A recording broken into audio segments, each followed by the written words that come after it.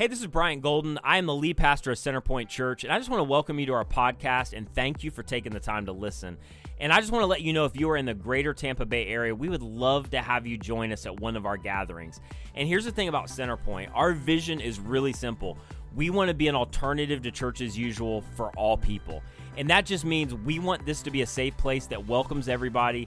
Doesn't matter what your background is or really where you're at on your faith journey. And so if you want any more information about our gatherings, go to our website at centerpointfl.org.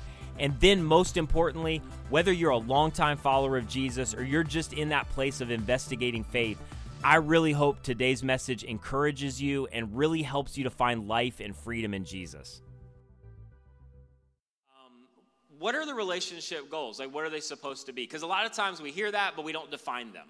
And what we've been talking about specifically the last couple weeks is this whole idea that in every relationship, you're coming into the relationship with hopes, dreams, and desires. Like, even if they're unspoken, they're coming with you. And if you have not gone back and listened or watched the other messages, they really build on each other, so you need to do that. But all of us have ideas about like how we're going to handle stuff, kids, money, holidays, who's going to get what, how we're going to handle money, what we're going to achieve for the future, how it's going to work, what she's always going to do, what he's always going to do. You just come into every relationship and you have those ideas. But here's what we've said that's kind of the insidious side of that, is that those can quickly and a lot of times unknowingly move from hopes, dreams, and desires to expectations. And all of a sudden, you end up in a relationship that sounds looks a lot more like debt-debtor relationship. And I'm just telling you, this is just a thing. Like in our relationship, this is a dumb example, but we had a huge discrepancy, and I'm giving you the one that's easy to share on stage. But we had a huge discrepancy about like birthdays and stuff because in her home, birthdays were ridiculously celebrated.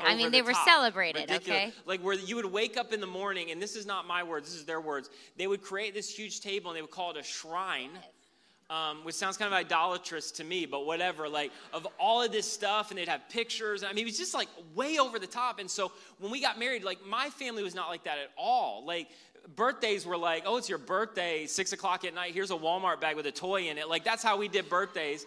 And I'm fine, I turned out great, but that was a huge thing, so. That's TBD, babe.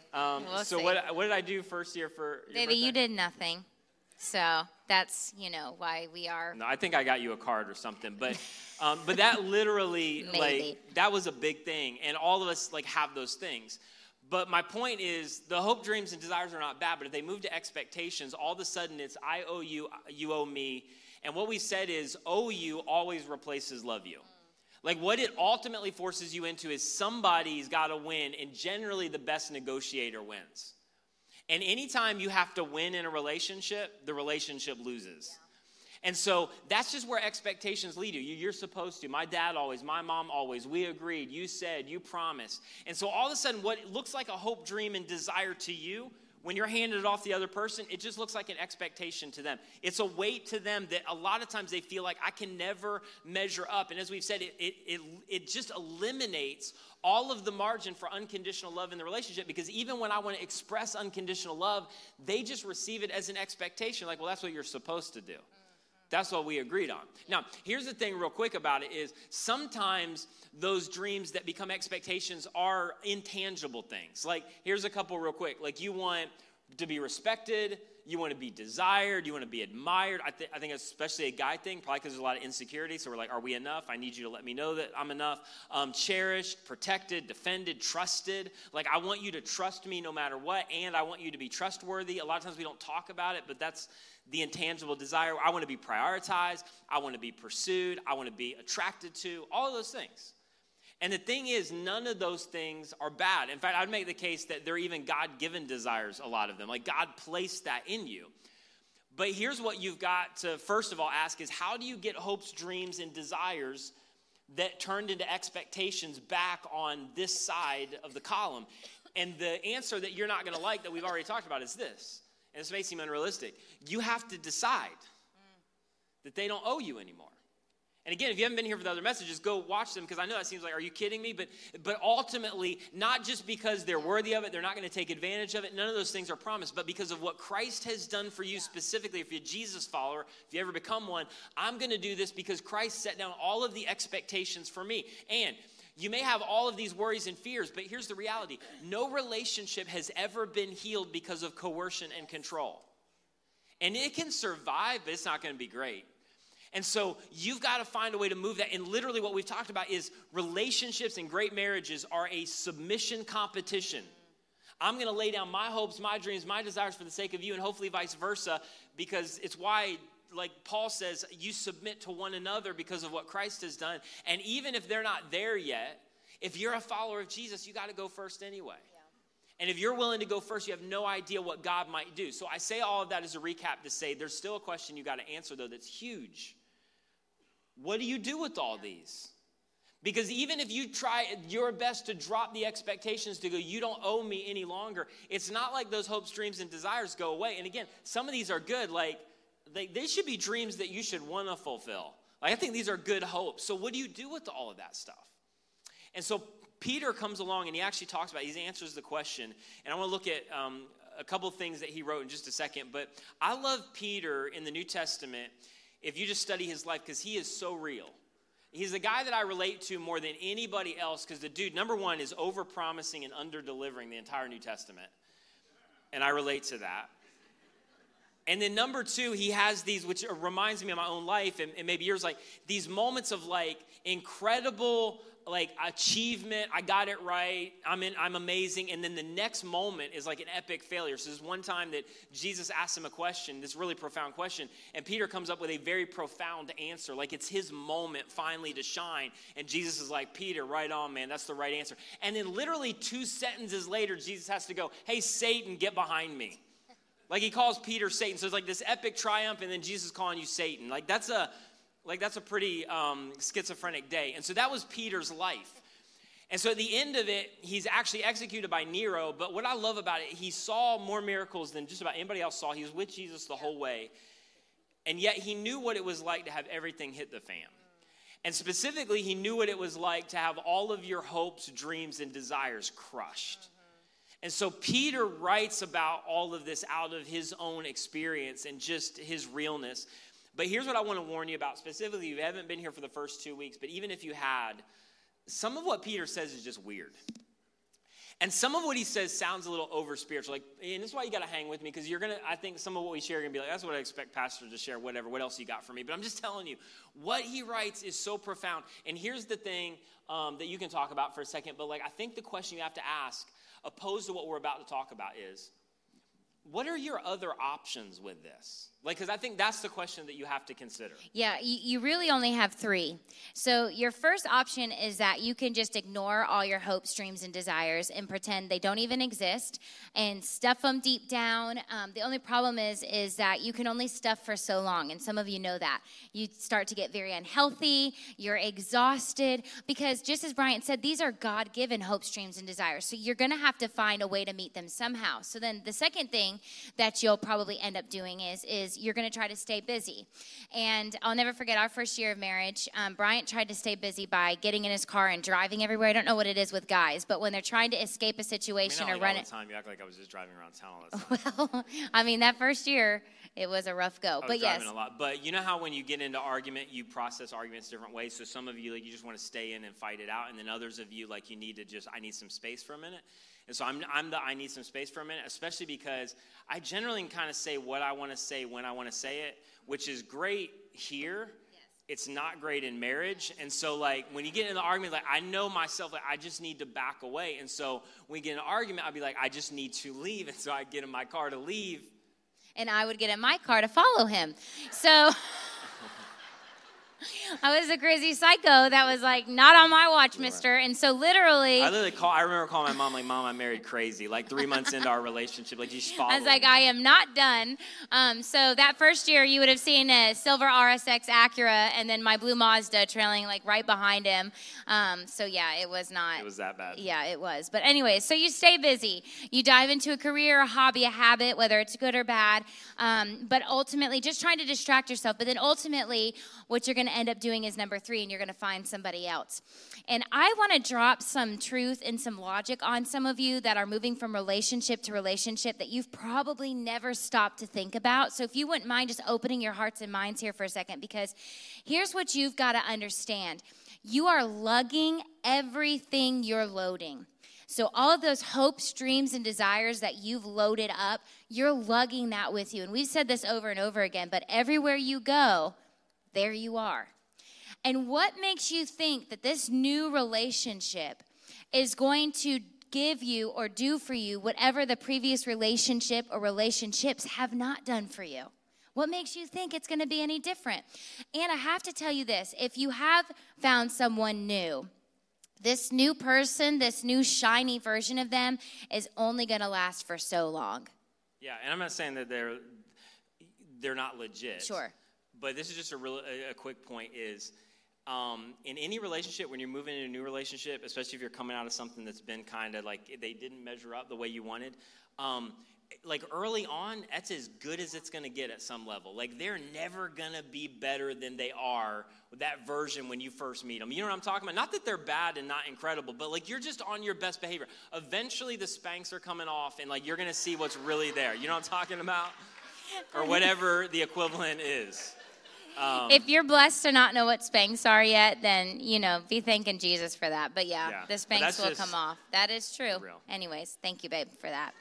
So, because we've gotten completely derailed. He just wanted to say Spanx. So, here's the observation, is that people aren't rushing into new relationships because they're eager to give their lives away. That's not why you're rushing into new relationships. No, you're rushing into a new relationship because you're hoping to get what you aren't already getting. Here's another way to say it, is that you're not looking to be selfless with someone new.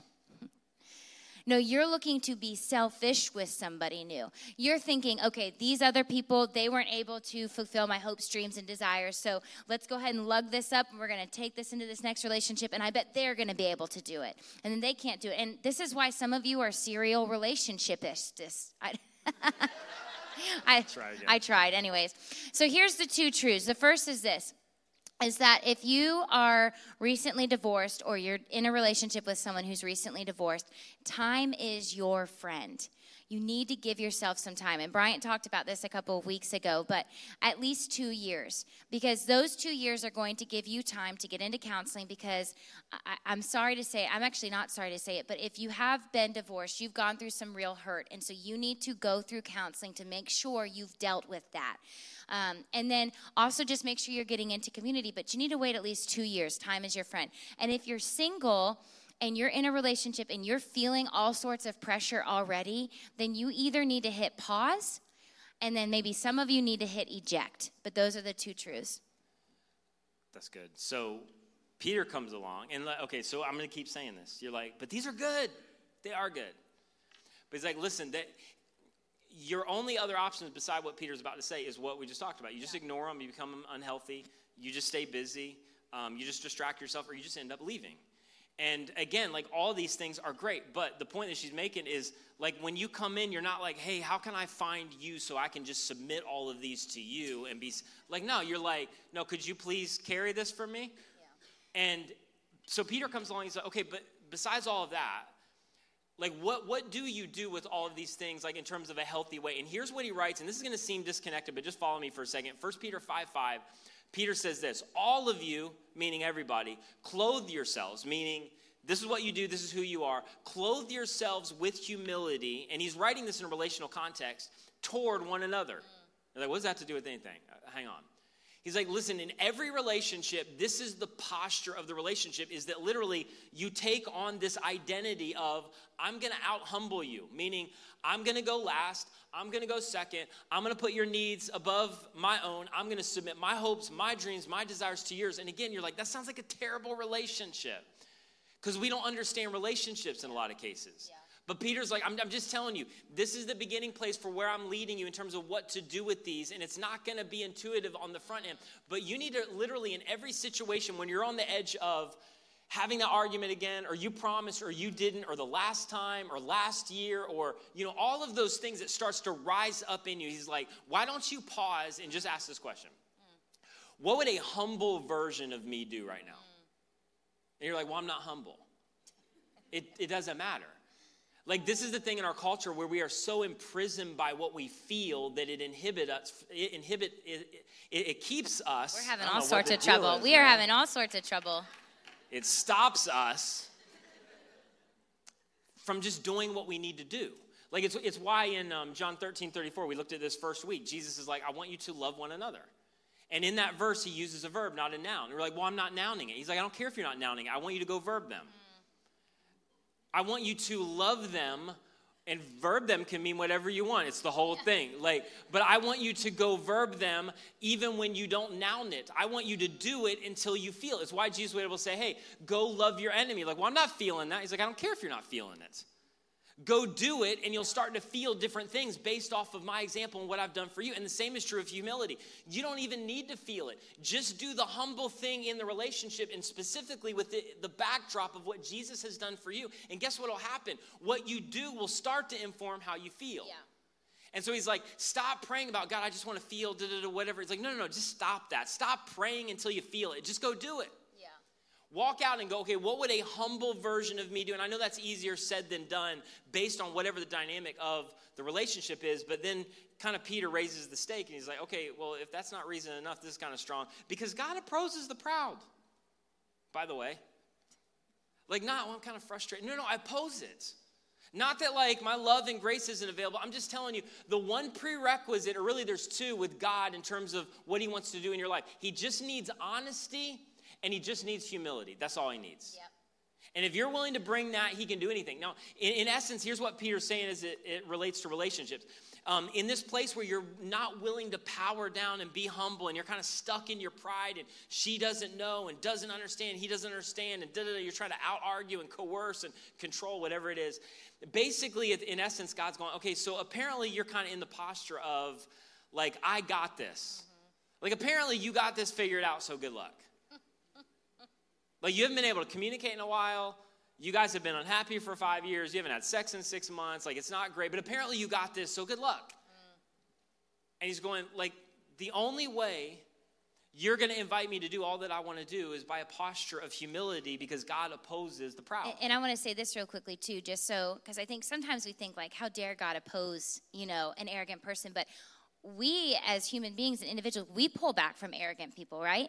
We don't necessarily want to be around them. We don't want to interact with them. We don't really, you can only get so far with an arrogant person. So this isn't God being vindictive. This is just God being basically like, I can't really do a whole lot with you. It's like when a kid throws a tantrum, you can't be logical with them. You can't interact with them. You've just got to let them get it out of their system, and then you can move on. And so that's really what God is saying. So he's like, I oppose that, and then here's the good news, but shows, what's the word? But God shows, I think it's up there, what? Favor, or literally the translation is grace to the humble. That literally when you are willing to get humble in that relationship, and it's not all about you and what you deserved, and I can't believe them, and it's 90% them, and I get all of that. But when you're willing to get humble, it literally invites God's strength where you don't have any strength. And it literally invites God's power when you're out of power. And it literally invites God's endurance when you're like, I don't know if I can keep doing this. I don't know if I have the strength. I don't know if I can come home and open that garage door again. I don't know if I can keep bearing up under the weight of what they're doing. He's like, literally, this is, if you want God to work, I know it's not the answer you wanted, but he's like, when you are willing to humble yourself toward one another, I show sustaining, empowering, enduring grace and favor. It's literally an invitation to go, God, I want you to get involved. Yeah. And then he says, verse 6, humble yourselves because of everything I just said, under God's mighty hand. And depending on your background, not because God's about to throw down the hammer, because literally what he's talking about, God's mighty hand, God's source of power, God's source of protection, God's source of intervention. Yes. He's like, when you humble yourself, here's what it's doing. This is God's power, God's protection, God going, I want to intervene in your relationship, and you're going, okay, I want to get under that. Yep. And when I humble myself, I'm getting up under that to go, God, I'm inviting you to work. And this is the only place where I've got a chance for you to do something in this relationship that I cannot do on my own. And so I'm inviting you to move. And so I'm just telling you, Peter's going, this is the only way to access what some of you are praying for. Yep. You've got to do something to invite God to move and work. And it says, when you get up under his hand, the next part of the verse, it says, in the right time, which is always longer than you want. And it's not a promise that the relationship is going to work out right, but it's a promise that God will lift you up, and God will lift you out, and God will see you through.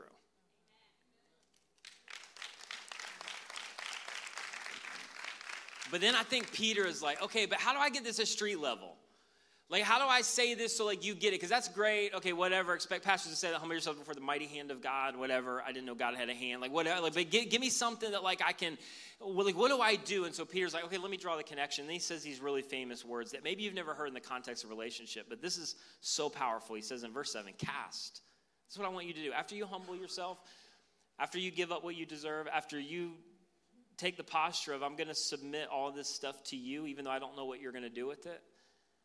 Then at this point, this starts to be the answer to, okay, what do I do with all these hopes, dreams, and desires? And he says, cast all of your anxiety, literally, all the crushed dreams, all the desires that are fading, all of your hopes that may not come true, all of the anxiety that is created from that you're carrying. I want you to cast all of that anxiety, God would say, on me. Now, here's literally what this translation means. I want you to unload all of this, God would say, on me. And literally the word means I want you to hurl and I want you to throw it at me. And I'm just going to tell you this, as much as we've talked about this, or maybe it's talked about in the church, I still think we're way behind. The greatest enemy to this is your polite and your formal prayers. Yep. That's not what Paul is talking about, or Peter's talking about. And you're like, well, I've tried this, I've prayed about it, give me something. No. You've probably never prayed like this. What he's saying is all of that energy and angst that you want to take at them, God's going, I want you to bring that to me at first. And it's not going to be polite and it's not going to be formal. And I don't want you to start with, God, I just want you to, no. I want you to just unload it on me. Like, have you ever gotten to that place in your relationship where, like, I can't stand them right now? I don't know if I can go on. I don't know if this marriage is going to survive. I don't know if I want it to survive. I don't know if I can keep doing what I'm doing. And so he's like, you just need to throw it. All this stuff that you've done, this is not polite prayer. God, help it and bless this and shit. No, God, I can't do it anymore. I don't know if I want to be married to them anymore. The way they handle money, the fact that I had to give up my car, the fact that they can't schedule anything, the fact that we never have sex. God, I don't know if I can bear up under the weight of this anymore. I can't stand them. I don't want to come home. I dread the garage door going up. And so I'm just hurling all of this on you. That's how Peter is asking you to pray. I want you to unload what you generally unload on them. I want you to unload it on me, which means I want you to hurl it. I want you to throw it. I want you to stop being formal and polite. And in most cases, I want you to pray the way you've never, ever prayed before. I'm not sure, like, you were in the Go, I'm good. But, okay. Go ahead. It's better that you stop me now. Okay. Some of you, too, I'll tell you, one of the incredible practices that Kevin had taught me, my counselor, and I don't really do, but I should do. I do sometimes. But anyway, so I'm getting off track, is journaling. And that may sound kind of crazy to some of you, but there are times and seasons where I can't get out of my own head, and I'm just going in circles and circles, because you know how you just mull things over in your brains, and then you're having imaginary conversations, and you can't give your brain a break, because what if you forget all of your great points and all the things that you needed to say? And so one of the things he taught me... So we argue she just reads from a journal. Yeah. Like, here's like the point. 0.5. Yes. Okay. So that's not far from the truth, but we argue in text messages a lot. That's the truth. Anyways, we get off track. So if you take a journal and you just like basically throw up in it, like just get all your thoughts down. And then the beautiful thing about journals is that you can close it and set it aside, because now you don't need to try to remember everything. It's in your journal. So you can literally leave it there and go about your day. And if later on your day, like, I need to revisit that, well, then there it is in the journal. But take it a step further. I know, like, there's all sorts of weirdness with prayer journals, but like once you close that thing, then you just be like, all right, Jesus, here it is. I just unloaded it all. Now, you take it, and it's almost like a physical way to surrender it to Jesus. But anyways, that's just something practical that we learn. But some of you need to get desperate in your prayers, and not just desperate by the words that you're saying, but also the posture. Some of you need to get on your knees and raise your hands, and you just need to cry out to Jesus. Posture informs your mind and your body how to react and interact in situations. So think about it this way, like, who are the people that walk around and anytime they need something, they put up both their hands? I know. It's a trick question. Kids, right? Kids. If a kid is hungry, needs change, if they're tired, if they're lonely, if they're sad, if they're scared, they come to you and put up both of their arms, and that's a symbol or a sign for you to know that you need to come in and rescue them from that situation. It's a sign of dependence. It's a sign of vulnerability. And so that's what we are asking. Some of you, you need to actually do the physical action of getting on your knees and lifting up your hands so that your heart and your mind start getting the message of this is the kind of humility I need to embrace. I don't know if you've ever heard of Bob Goff. He wrote an incredible book called Love Does. And in the book, he talks about when he was practicing law, he would tell his clients when they were in a deposition to have their hands underneath the table on their knees and keep their palms open. Because he said it's incredibly difficult to be defensive when your hands are open. The moment you clench your fists and you get tight. And I remember in counseling, Kevin would always tell me that he could tell in those early years when I was willing to listen and when I wasn't willing to listen by the way I would sit on the couch. If I came in and crossed my arms and just sat tight or like clung onto pillows on the couch, he would know instantly that I was having trouble being vulnerable and I was going to have trouble receiving truth. And so some of you, the desperation of the situation needs to match the desperation in which you are talking to Jesus. Knees, hands in the air. You need to talk out loud, cry out loud, and you really need to practice the humility that we're talking about, because it's only when we're humble and when we're honest that Jesus can come in and be like, okay, now I can move on your behalf. Yeah, that's good. That's good. The best example that I thought of with this is what we talk about a lot is in our first year. And honestly, like we came into the relationship with I don't know, probably like this arrogance of like, well, we've done everything right pretty much. I mean, not perfect, but like we're at a place where we've tried to follow Jesus with our heart. We've tried to do everything that we could do. And we got into the relationship. Our dating relationship was great. It was super easy. It was like, we're going to just, continue to follow Jesus, serve him with our life. Like, and God's just going to bless that. And then we got married and everything hit the fan. And Nicole has been really honest about like the, stuff that came up from her background that she or we didn't even know was there, and diagnosed with mental illness. And I remember when it was at its worst, where she was suicidal, and I had no context for that. I've never struggled with that. I just literally, and I don't mean this to be funny, I was like, she's crazy. And it's every hope, dream, and desire we had is being crushed. I mean, it was horrible. We couldn't talk, and I'll be honest, like I had anger in me that I didn't even realize was in me. And I was angry at her because, like, how dare you? Like, I came in, I was legit. I'm like, and you got all this stuff and all these hopes, dreams, and desires are dying. And honestly, I was really angry at God.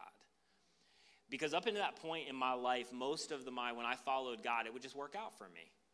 And come on, I've heard it said like this, and it's true. Like, following Jesus makes your life better, and it makes you better at life. And in large part, not pain-free, problem-free, but that's true.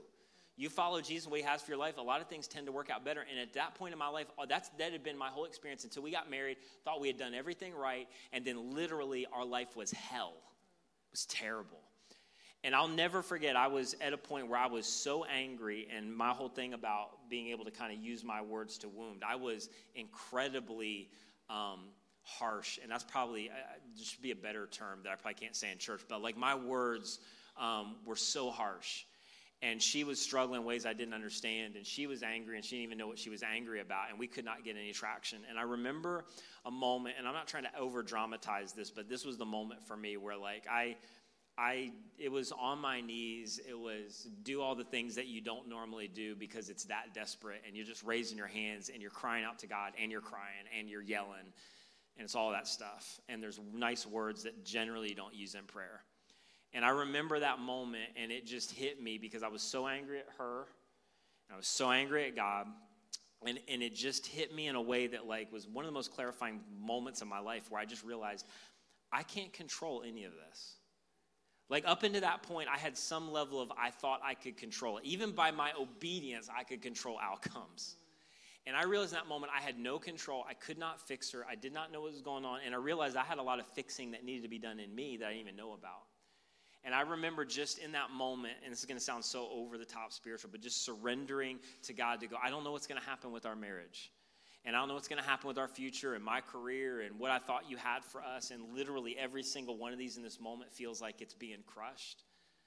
But I'm surrendering it to you. And I remember thinking about those verses in Philippians. My only shot was to walk out of that room and go, hey, the only thing I can do right now is try to lay all this stuff down because I don't think it's going to come true, and try to love her and see what God's going to do. And that began to change things, not just because I did that, but I'll never forget Nicole in that season, like where she did not know what was going on, and she was willing to humble herself to the point of humiliation. And I would just say this, because you're not going to say it, being diagnosed with a mental illness and going through a really difficult time, I see this so often, and I say this with a lot of mercy and a lot of grace. But so many people are in really difficult situations, and they're under the illusion of, I'm doing everything I can, and yet there's like those one or two things they're just not willing to go there. And those one or two things a lot of times are the catalyst for that healing to take place. And I saw her willing to humiliate herself, is the way I would say it, to do anything possible to get help, to submit herself to Jesus, to go, I'm the valedictorian, always done everything right, everybody looks to me, counseled girls in college, and now mentally I don't even know what's wrong with me. And was willing to submit herself. We were willing to do anything necessary to go, God, we just need you to heal us. And I'm telling you, that was the moment, and I like, you know, all of the stuff that we've talked about, so I don't want to paint a picture. There was a lot of craziness. But I'm telling you, those moments I still believe were the catalyst for God's peace and God's presence to start invading our relationships, and I believe ultimately God's power. And almost at the year mark, and this is not usual, and you shouldn't expect this, but God just healed it. Things that shouldn't have been healed, and has done an incredible, incredible work.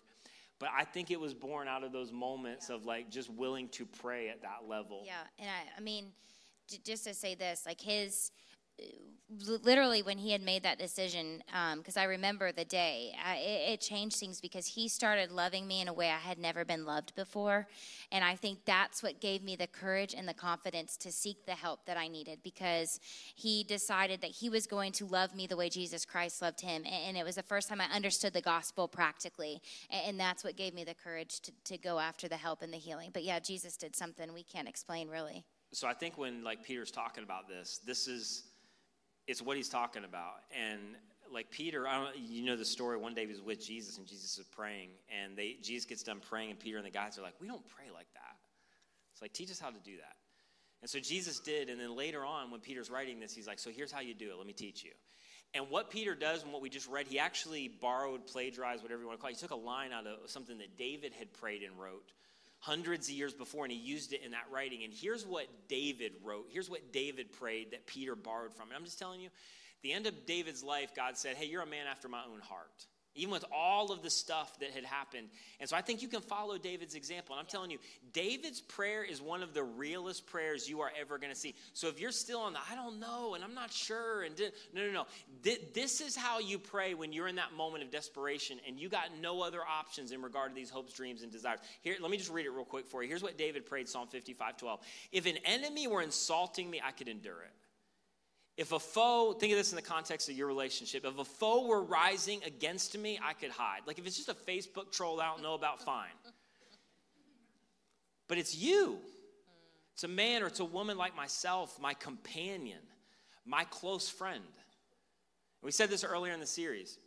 The reason that we hurt the people that are closest to us is because they're closest to us. And so it's like, I can't believe that he would. Verse 14, with whom I once enjoyed sweet fellowship at the house of God as we walked about among the worshipers. In essence, he's going, we even went to church together. Like we had that little thing on the back of our minivan, little stick figures bound down to a cross and huge Bibles. And like, it wasn't what it seemed. And then I love this. This would make so many people nervous if somebody showed at a prayer meeting and started praying like this. Let death take my enemies by surprise.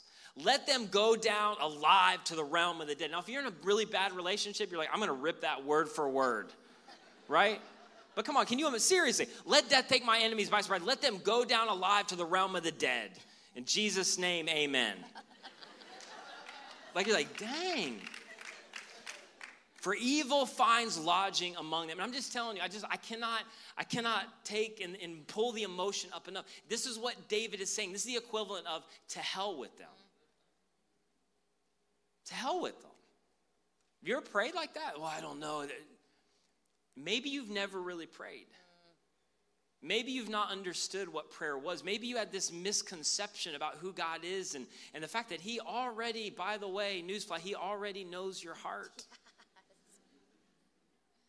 And he's basically like, hey, before you take it to them, because you're going to say all of that to them, come say it to me. And David's like, verse 16, as for me, I love this. I call to God and the Lord saves me. And then verse 17, evening and morning and noon. Like, this isn't a drive-by prayer. Nothing wrong with those. This isn't like, while I'm doing my makeup in the car, like real quick, God help me, bless me. God, do something with them. They're out of control. Like, this is bigger than that. David's like, there is some moments where you got to get up in the morning and just pray on your knees. And there's some moments you got to do it again during your lunch break. And then there's some seasons where you got to do it again in the evening. And he said, I cried out in distress, and he hears my thoughts. He hears my voice. Literally, David's like, there's sometimes that you are so desperate and it's so bad and you are so crushed and your dreams are on life support that you've got to pray often. You've got to pray R-rated and you've got to pray out loud. And you got to even raise your voice to do it. And David's like, that might be where you're at right now. And then verse 18, he rescues me unharmed from the battle waged against me, because right now it feels like a war. Even though many oppose me. I love this. God who is enthroned. Power over everything, including them. Who does not change. And he's going to hear them. And he's going to humble them. Again, this is like, dang, David. Because they have no fear of God. Literally, God's going to get justice. And my companion, verse 20, attacks his friends. He violates his covenant. In essence, she promised. He promised. We agreed. He violates his covenant. She violates his covenant. In verse 21, we can relate to this. His talk is smooth as butter. Meaning, dude always out-argues. She always out-argues, always coerces. She's the best arguer, so she always wins. Yet war is in his heart. War is in her heart. His words are more smooth than oil, yet they are drawn swords. In essence, this is that he's so amazing. And you're like, no, he's not. You should go home with him. He's got daggers in a backpack. He talks amazing, but it's not what it seems. She's not what she seems. And then I think David gets to the point he like collects himself and he kind of moves back and he composes himself. Because he just kind of let it all out. And then he writes these words that later Peter's going to rip and write and put into the New Testament. And David says this, cast your cares. And literally here's what David's saying. Hey, in case you're really nervous about this, that's what I just did. The prayer that I just unleashed that's not really nice and not very polite and it's not formal, that's what I just did. Cast your cares on the Lord. And he's going to sustain you. And he's never going to let the righteous be shaken. And I love this. It's like, come on, David. Verse 23. But you, God, will bring down the wicked into the pit of decay. By the way, right now it's where I'm feeling in my marriage, the bloodthirsty and the deceitful will not live out half their days. Amen. Like, is any of that nice? Is any of that polite? Anybody gonna show up at a prayer meeting and pray that? It's harsh. But you know what that is? That's honest. That's really honest. Yeah. And so the question is have you ever prayed like that before? Have you ever prayed like that? I know you've unleashed hell on the person that you're in a relationship with, but have you ever unleashed that hell on God? Because God wants to move on behalf of you and your circumstances, but he can't move on behalf of the you that you're pretending to be. You have to humble yourself and not be polite, but be honest.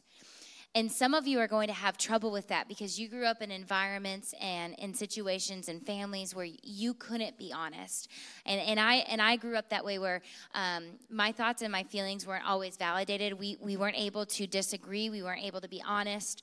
And it's one thing that we've really tried to work on with our kids is you're allowed to feel things. You're even allowed to express them. It needs to be respectful. But Bryant heard it explained this way. Andy Stanley, he pastors a large church in Atlanta, but he said he invited his children when they lived in the home to come in and unload everything on him and just come in and scream and yell at him and get angry. And people were like, no, you didn't. He was like, yes, I did, because all of that energy was going to go somewhere.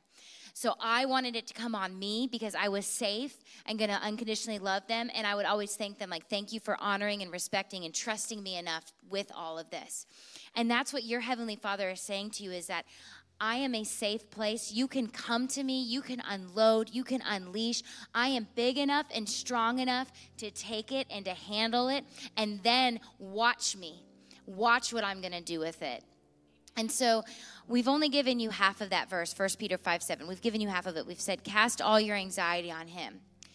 But we haven't given you the why yet. And here's the why. Because he cares for you. He cares for you. He cares about the hurt that you're experiencing. He cares about the loneliness you're walking through. He cares about those deep-seated hurts and needs and hopes, dreams, and desires. He cares about all of them because he cares about you, and he wants you, and he's begging you to come to him with it so that he can take it on himself, and then he can do something with it. But until you humble yourself and you get real and honest, there's not a blasted thing he can do or will do because he's waiting on you. And yeah, go ahead, give it up.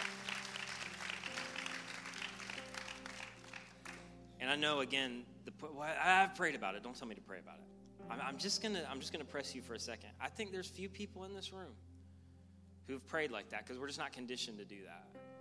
And one of the best things that you could do is to go out of here and unfilter your language and your thoughts and your feelings and all the stuff that's inside of you that, again, it's so moronic. We're just as if God doesn't know. He's going, listen, honor me by being honest about what's inside of you. Because the thing that God wants more than anything else is relationship, not coercion. He wants a relationship built on trust and intimacy. And this may be the biggest step that you take, not just in the relationship with your spouse or your significant other, maybe the biggest step that you take in relationship with your Heavenly Father, who's been waiting for a long time for you to get honest rather than playing this little ritualistic game of sit, stand up, raise a hand and worship, go your way. But there's no relationship there. He's like, honor me at the deepest level of your soul. I know you're crushed. I know it hasn't turned out the way you want. I know what you had hoped for is not coming to fruition. But here's the reality. It's important to you, and if it's important to you, because it is important ultimately to your Father in heaven. And it is important to your Father in heaven because you are important to your Father in heaven. And the reality is he cares more about you than you even care about you. And he cares more about your relationship than you even care about your relationship. And so if it's important, if it's a big deal, if you're carrying it, it is important to him. Not maybe your jacked up view of some earthly heavenly Father that didn't work out well. We're talking about a perfect heavenly Father that says if it matters to you, if it's important to you, it is important to me because you matter to me. You are important to me because you are made in my image. And I think Peter, as we get ready to close, I think he had a better front row seat to this than maybe anybody has ever had. Because Peter, at the end of his life, Peter was the friend that David was writing about. Not literally, but Peter was in that place. Because he saw more from Jesus than anybody had ever seen. He had witnessed more miracles than maybe anybody had ever seen. He had watched what all of us would wish that we could watch. I mean, he had a front row seat to all of it. He had promised Jesus over and over again.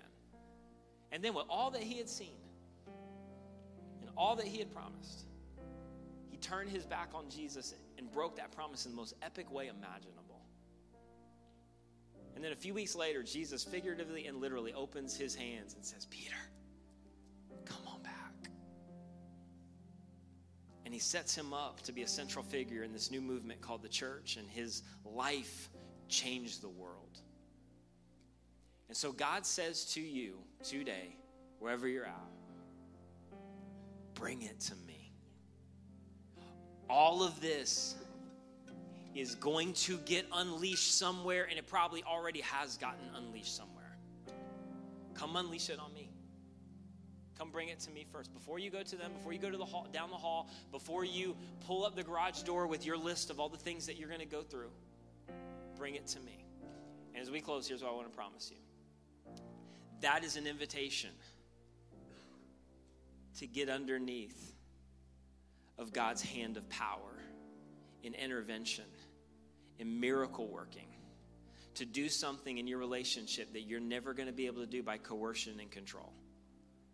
And he says, if you humble yourself, therefore, under my mighty hand, in due time, I might just lift you up, and I might just lift both of you through, and I might just restore this in ways that you can't even imagine. It's an invitation for me to do something remarkable. But here's the last thing. When you do this is just a promise.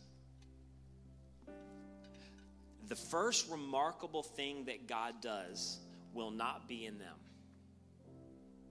The first remarkable thing that God does when you open yourself up in this way, the first remarkable thing that God does will be in you. And what you will find in a lot of cases, and I'll tell you this by experience, is that a lot of the stuff that you had in your hopes, dreams, and desires box, not even that big a deal. And what you will also find for a lot of you is that you had more interconnected hopes, dreams, and desires than you even realized. But you're never going to get to that place as long as you are carrying this on your own and you're not willing to humble yourself and set it down and set your life down for the sake of the other person. And so God says to you today, I'm going to end with this, bring it to me. Cast all of the anxiety created by this on me. I can handle it. I already know about it. I'd rather you say it to me than say it to them.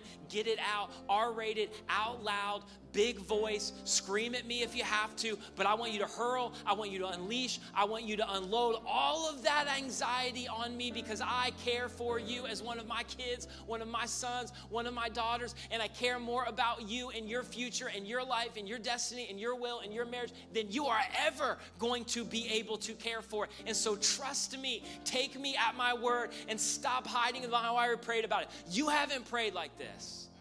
And so today, bring it to me and open yourself up. Invite me in to maybe begin to answer the very prayers that you've been praying for the last 5 years.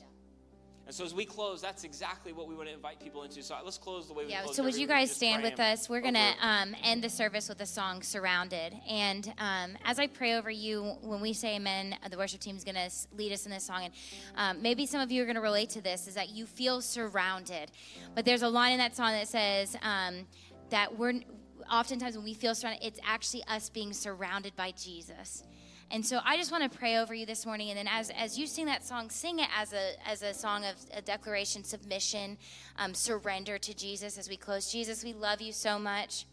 We're so grateful for all that you are doing in our hearts and in our lives. And God, as we have talked about some really tough things today, Lord, I just pray that you would work intimately in people's hearts and lives. Jesus, some are really carrying some big loads. And Jesus, they just feel weighted down by expectations and crushed hopes and dreams. And Lord, they're not sure what to do. And Jesus, I just pray that even today they'd get on their knees and lift their hands and just cast and hurl them to you. Lord, I've talked to several people even today of saying that they had trouble even getting here because their divorces were finalized this week. Or they're just in this up and down. Things are better, things are worse, things are better, and they can't get traction. And Lord, they're just feeling so hurt and so alone. And I am praying that you would rush into their hearts and their lives and that you would just begin to heal them in ways they never thought was possible, ways they never thought was imaginable. Jesus, that we would just see you put broken people back together again, and that they would be lights and testimonies of what you can do when you take over someone's heart in their life. Jesus, we love you. I pray that as we sing this last song, some of us do feel surrounded, and yet, God, when we look up, we realize that we're being surrounded by you, and that's where the safety is. And so I pray that we would sing this last song as a prayer and a declaration to you. We love you. In Jesus' name we pray. Thank you so much for listening. If you enjoyed this message or have been impacted by Centerpoint Church in any way, would you consider helping us out in one of two ways?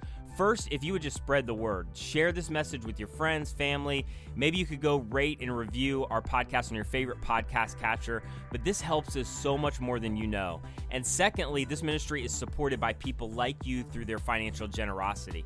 And so if you've been impacted by any of these messages, would you consider giving to support the mission and vision of Centerpoint to see people reach with the radical grace of Jesus? You can give today on our website at centerpointfl.org. And again, that's centerpointfl.org.